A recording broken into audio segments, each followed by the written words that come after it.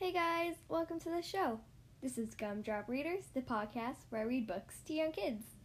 Today I'll be reading Madeline by Ludwig Bellmans.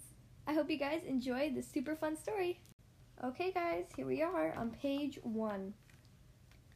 In an old house in Paris that was covered in vines lived 12 little girls in 2 straight lines.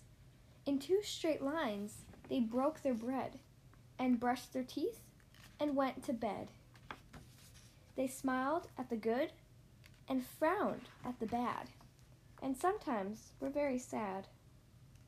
They left the house at 9:30 in 2 very straight lines. In rain or shine, the smallest one was Madeline. She was not afraid of mice. She loved winter, snow, and the ice.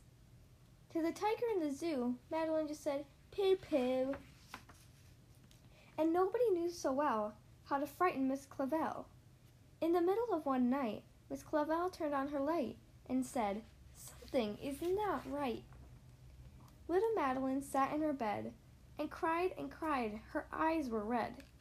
Soon after Dr. Hone came, he rushed out to the phone. He dialed Danton 106. "Nurse," he said, "it's an appendix." Everybody had to cry.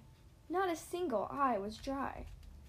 Madeline was in his arms, in a blanket safe and warm. In a car with a red light, they drove out into the night. Madeline woke up 2 hours later in a room with flowers. Madeline soon ate and drank. On her bed there was a crank, and a crack in the ceiling had the habit of sometimes looking like a rabbit. Outside were birds, trees, and sky, and so 10 days passed quickly by. One nice morning, Miss Clavel said, "Isn't this a fine day to visit, Madeline?" Visitors from 2 to 4 read a sign outside her door. Tiptoeing with solemn faces, with some flowers and a vase. They walked and then said, "Ah," when they saw the toys and candy and the dollhouse from Papa. But the biggest surprise by far, on her stomach was a scar. "Goodbye," they said, "we'll come again." And the little girls left in the rain. Brushed their teeth, went home and broke their bread, brushed their teeth, and went to bed. In the middle of the night, Miss Clavel turned on the light and said, "Something is not right."